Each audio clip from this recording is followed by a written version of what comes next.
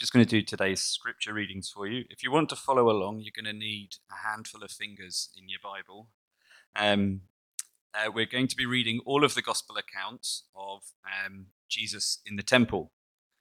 So if you want to find Luke 19, verse 45 onwards, and then there's Matthew 21, verse 12, then Mark 11, verse 15, and then John 2, verse 13. I'll just say those again. Luke 19, verse 45, Matthew 21, verse 12, Mark 11, verse 15, and then John 2. Is that John 2? Yeah, verse 13. Surprised it's so early in John. Anyway, we'll start with Luke 19, verse 45. When Jesus entered the temple courts, he began to drive out those who were selling. "It is written," he said to them, "My house will be a house of prayer, but you have made it a den of robbers." Every day he was teaching at the temple, but the chief priests, the teachers of the law, and the leaders among the people were trying to kill him. Yet they could not find any way to do it, because all the people hung on his words. Then Matthew 21, verse 12. Jesus entered the temple courts and drove out all who were buying and selling there. He overturned the tables of the money changers and the benches of those selling doves. "It is written," he said to them, "My house will be called a house of prayer, but you are making it a den of robbers." And then Mark 11, verse 15. In reaching Jerusalem, Jesus entered the temple courts and began driving out those who were buying and selling there. He overturned the tables of the money changers and the benches of those selling doves, and would not allow anyone to carry merchandise through the temple courts. And as he taught them, he said, "Is it not written, 'My house will be called a house of prayer for all nations'? But you have made it a den of robbers." The chief priests and the teachers of the law heard this and began looking for a way to kill him, for they feared him, because the whole crowd was amazed at his teaching. And finally, John 2. When it was almost time for the Jewish Passover, Jesus went up to Jerusalem. In the temple courts, he found people selling cattle, sheep, and doves, and others sitting at tables exchanging money. So he made a whip out of cords and drove all from the temple courts, both sheep and cattle. He scattered the coins of the money changers and overturned their tables. To those who sold doves, he said, "Get these out of here. Stop turning my Father's house into a market." His disciples remembered that it is written, "Zeal for your house will consume me." The Jews then responded to him, "What sign can you show us to prove your authority to do all this?" Jesus answered them, "Destroy this temple, and I will raise it again in 3 days." They replied, "It has taken 46 years to build this temple, and you're going to raise it in 3 days?" But the temple he had spoken of was his body. Let's pray quickly. Lord, may the words that I speak reveal more and more of who you are and how you love us. We ask these things in your name. Amen. Yeah, I'm not sure if having all 4 gospel accounts read is just super obnoxious, but I promise you this will make sense later.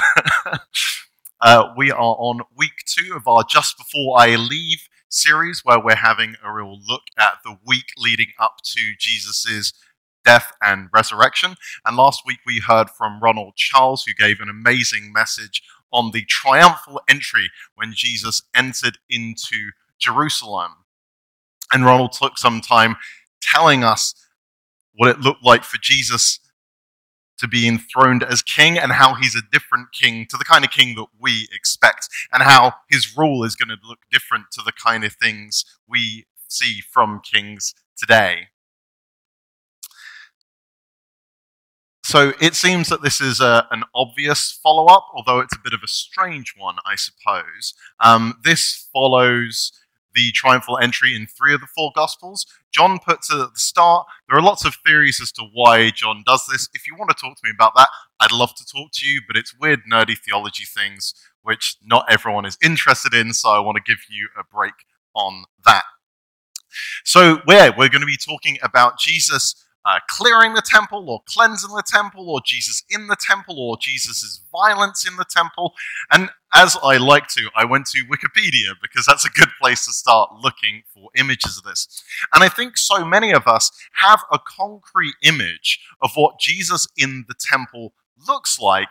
And I think it might look similar to some of the stuff I found, which isn't quite as similar to what we read in Scripture. Can we just like bring up the first painting I found? See if we can get this bad boy working. Here we go. There we go.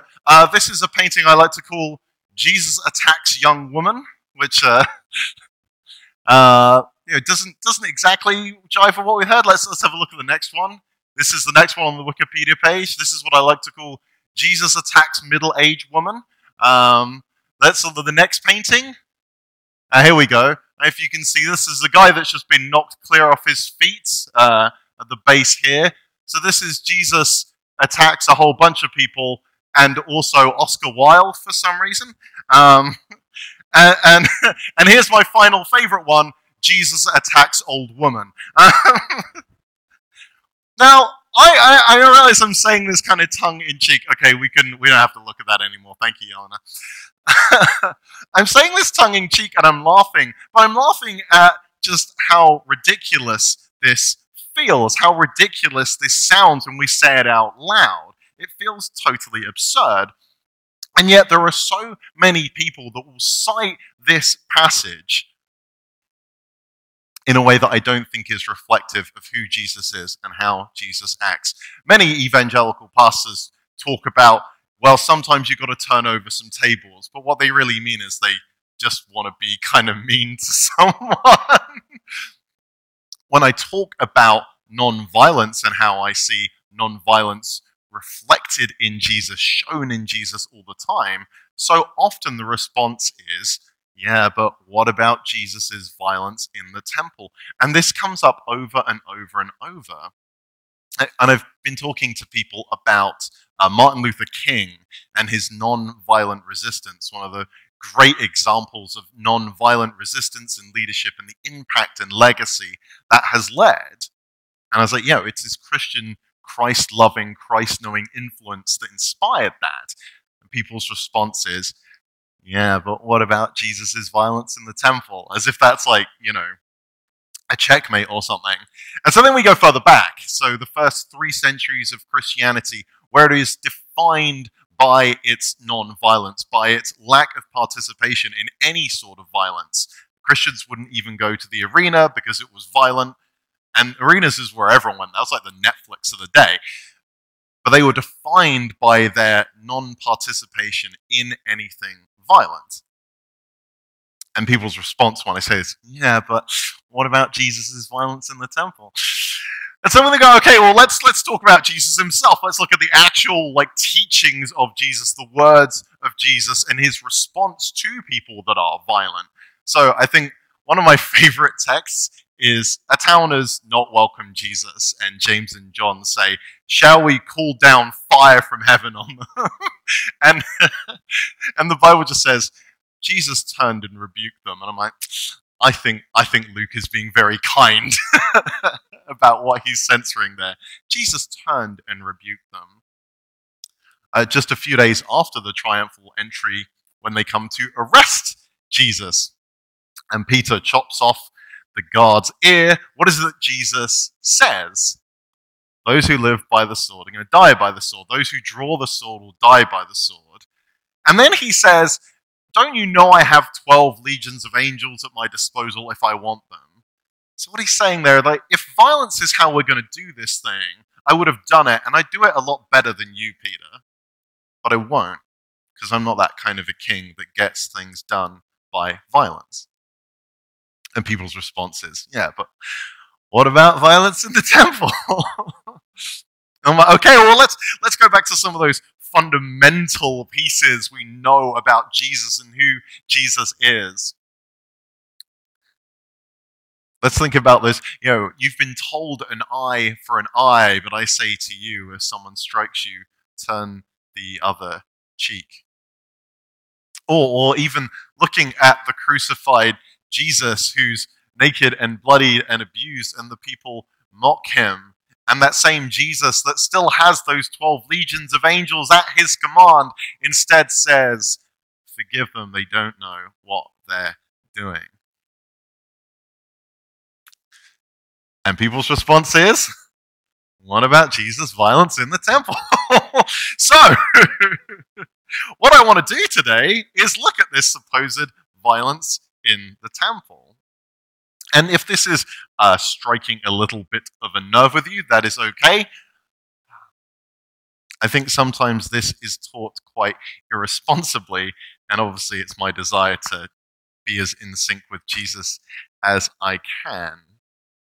But we need to recognize that our thoughts and our actions are going to be really displeasing to Jesus if we have a bad image, if we have a corrupted idea of who Jesus is.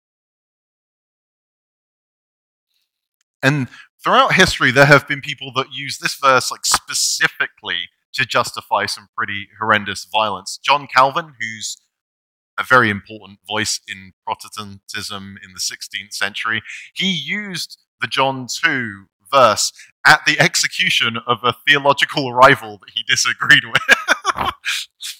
That's how much this verse has been used to justify violence. And let's be clear, there are people that still want to invoke the name and the words and the teachings of Jesus as an excuse for violence today. Last week, Putin shared those words, greater love has no man than one willing to lay down his life for his friends, as an excuse to, bomb a hospital. And I would argue that there is a slightly different context from Vladimir Putin, who is this, I'd say, mad dictator, who's also worth $200 billion and is instructing people to kill, is very different to Jesus, who says this to his friends shortly before he lays down his own life.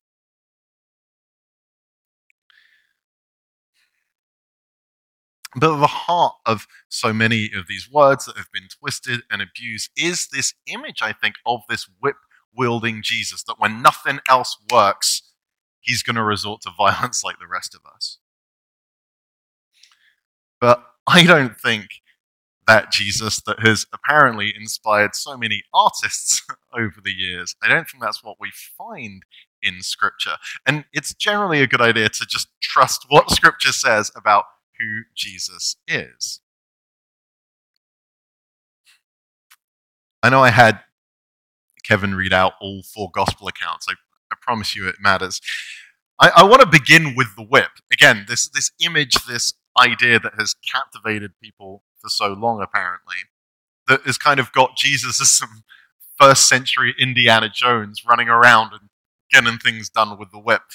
What's interesting, if you notice, the whip is only mentioned in one of the 4 Gospels that we read, which might mean it's not quite as central to the story as we appear to have made it out to be. But I'll read that part again. This is from John 2. It says, so he made a whip out of cords and drove all from the temple courts, both the sheep and the cattle. He scattered the coins of the money changers and overturned their tables. So, again, who is it that he's driving out with a whip there? It's the sheep and the cattle, right? And then he scattered the coins of the money changers and he overturned their tables. But this idea of Jesus using a whip on people doesn't exist. And if you want to know how you drive out cattle, I'm going to show you. For those of you listening to the podcast, I'm now brandishing a whip. That's a pretty effective way of driving out cattle, right? If you're trying to get animals to move, probably cracking a whip really loud. My ear's ringing now. But if my ear is ringing, that's probably an effective way of startling sheep and startling cattle and getting them out the way. So why is it we talk about violence in the temple when the closest thing we get to that is Jesus using a whip to drive animals away? And it's not even clear that he uses it to actually attack the animals. And I'd argue it would be kind of strange if he did, when it's really effective to drive out animals by just cracking a whip. So it seems quite a stretch, really, taking a text that's primarily about a bunch of things, but the only place the whip is used is to drive out animals, to then making that about why you can execute your theological rivals.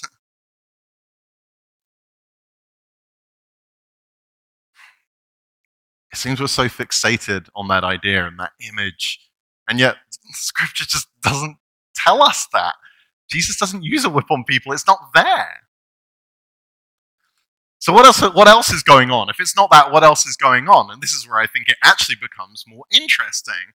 So one of the really vivid pieces of imagery we see in this verse is Jesus turning over the tables of the money changers. This appears in 3 of the 4 Gospels, for what it's worth. It seems like it's something most of the authors don't want us to miss. So you're probably asking, what does a money changer do? Does Jesus go wild at those currency converter guys at the airport? They charge a hefty commission, so I'd like to think he would. But I learned really what a money changer did this week, and it blew my mind, and I hope it blows yours too. So when you went to the temple, you had to change your own currency, whatever money that you had, into the official currency of the temple in order to pay the temple tax, in order to worship at the temple. You couldn't do that with just your own regular money. You had to buy special temple money. Now, I naively thought that they had their own mint, their own press or whatever, and the money would have the temple on one side and like a Bible verse on the other. And they all kind of like Disney fun bucks. You know, you go to Disneyland and you buy Disney dollars and you can only spend them in the park, and you're like, this is a terrible idea. I can use real money for this. But it's a way of them charging you twice. But this wasn't actually the case. There was no like actual temple print or temple mint or anything. The official currency of the temple is what is called the Tyrian shekel. I promise you this is where it gets really fascinating. The Tyrian shekel is literally just a shekel that is forged in Tyre. The reason for this is because the Tyrian shekel, the shekel forged in Tyre, was made of a purer silver. And so people in charge of the temple wanted a nice, shiny silver piece. They knew it was worth lots of money. So it's not special coins that are made for the temple. It's just silver coins from a specific region of the Roman Empire. These are what you needed to worship in the temple. This Tyrian shekel, the official currency of the temple, the coin you had to buy in order to worship at the temple, this is what it looks like. Ta-da. Awesome, thank you. Now, what you will notice that instead of having the temple and Bible verse that I was suggesting, is on one side we have the Roman imperial eagle. Remember, Caesar is Lord, not Jesus. That kind of Roman empire, the same empire that's oppressing you and makes you pay taxes to them and you really don't like. The other one, this is where it gets really amazing though. This face is the face of Baal, who, for those of you who don't know, is a pagan god who was very long despised in a whole bunch of religions, especially in Judaism. I know this sounds far-fetched. I triple checked this week because I couldn't believe it. But this was the money you had to use to worship at the temple in Jerusalem. A coin with the Roman imperial eagle on one side and the head of a pagan deity on the other. We can bring the picture back down. Thanks, Yana. So, we wonder why Jesus overturned these temples, why he scattered those coins. Not only are these money changers charging a commission, they are exploiting people that want to worship. They are putting a barrier up to people that want to worship God in the temple. But he's angry because the face of Baal has become the currency for the temple. And if you read the Old Testament, you'll see Baal's name come up a whole bunch, and it's never good. To quote my friend and professor Jordan Ryan, it's like Baal never left the temple.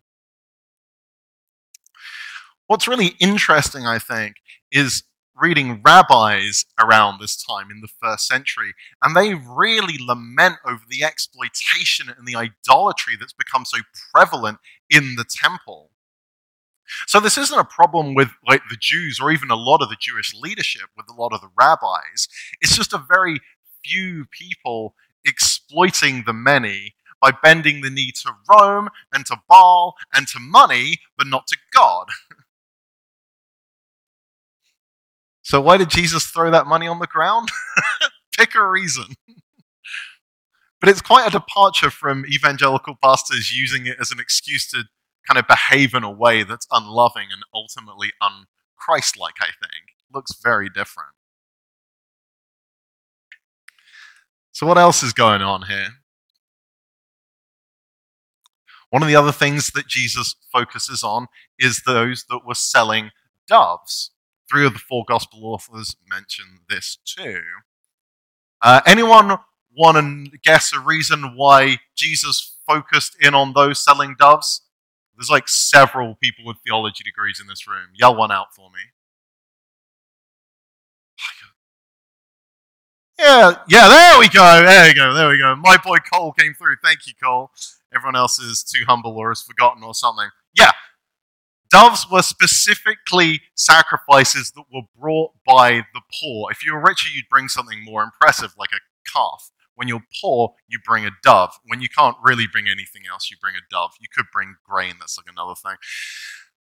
But ultimately, doves were what poor people would bring as sacrifices. They'd bring as offerings, something they'd bring to show that they love God. This is a gift that they were offering God as thanks for being loved by God. But Jesus once again hones in on those exploiting the poor. So you had to present a dove without blemish. This is one of the rules. You had to present a dove without blemish. However, you were allowed to bring your own dove. So if you were fortunate enough to just catch a dove or have doves, I don't know how people have doves, but assuming you had a dove, you could bring your own dove to the temple, and presuming it was without blemish, that would be considered an acceptable sacrifice. However, there were temple officials who would check your dove for blemishes, and unsurprisingly, quite a lot of those checking for blemishes were very corrupt, at which point they would confiscate your dove and point you to one of their friends who was selling a dove at a very jacked up price. And just in case you're wondering, absolutely, they took those confiscated doves and then sold them as well. So double dipping on exploiting the poor. There's healthy kickbacks for both sides of this corrupt system that ultimately kept the poor from worshipping. People who have come to make an offering to God but are instead told that it's not good enough, and then they have to spend money that they don't have in order to enter. Like, that does seem like something that would probably get Jesus's ire up, doesn't it?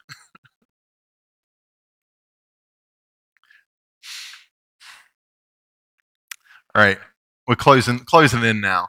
I think one more thing that Jesus is trying to do here is to warn people. He quotes both Isaiah and Jeremiah, and he says that my house will be a house of prayer for all nations, but you've turned it into a den of thieves. So Jeremiah and Isaiah are both very lengthy tomes, but the root of those books is the prophets begging people, especially those in power, to repent. If you don't change your ways, especially your ways of worshipping Baal, incidentally, especially of exploiting the poor, incidentally, if you don't stop making the temple a place for the worship of money and start making it a place for the worship of God, then the temple's going to be destroyed. Like, that's what's going to happen. And for those of you versed in the Old Testament, that's exactly what happens. In the 6th century, the Babylonians come in, they raise the temple, they sack the temple, and the temple's destroyed, and there's no more temple for centuries. And Jesus' disruption is in this rebuilt temple. We hear that it's been up for a few decades now, and he's giving that same warning to those same corrupt power structures. And you know what? Guess what happens about 30, 40 years after Jesus gives this message? The temple's destroyed. I think that Jesus is pleading with the leaders to realize the mistakes they're making and the inevitable tragedy that follows if they don't change their hearts.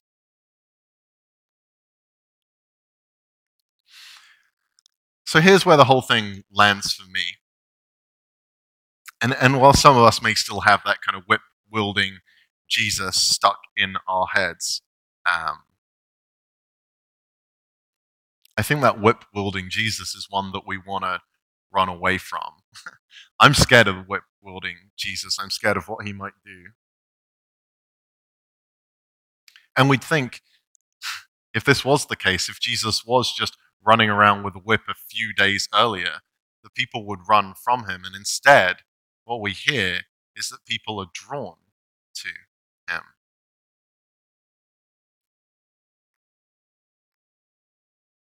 It seems that despite these actions that, we'd assume would frighten people off Jesus, the people are all the more drawn to him.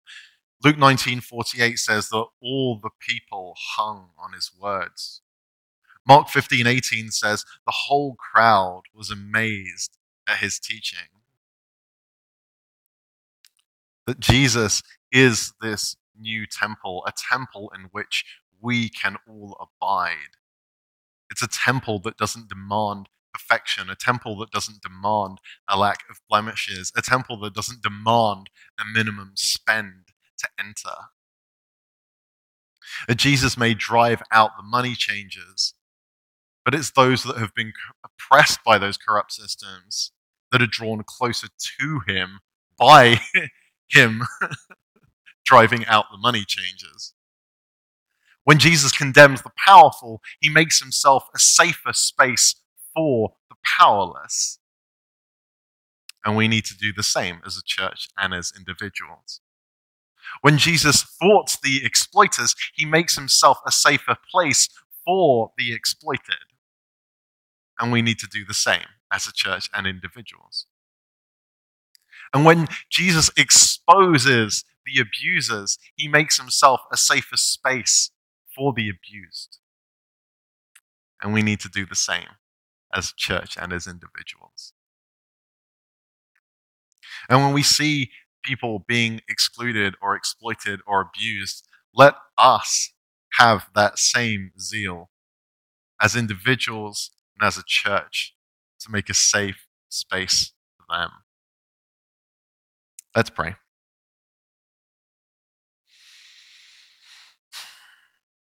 Lord Jesus, we pray that we can follow your example in thought and word and deed. And where our understanding of you may have become blurry, I pray that you give us 2020 vision, that we see you clearly, that we know you perfectly. We pray that we reflect you so well that when people encounter us, they see you too. We ask these things in your name. Amen.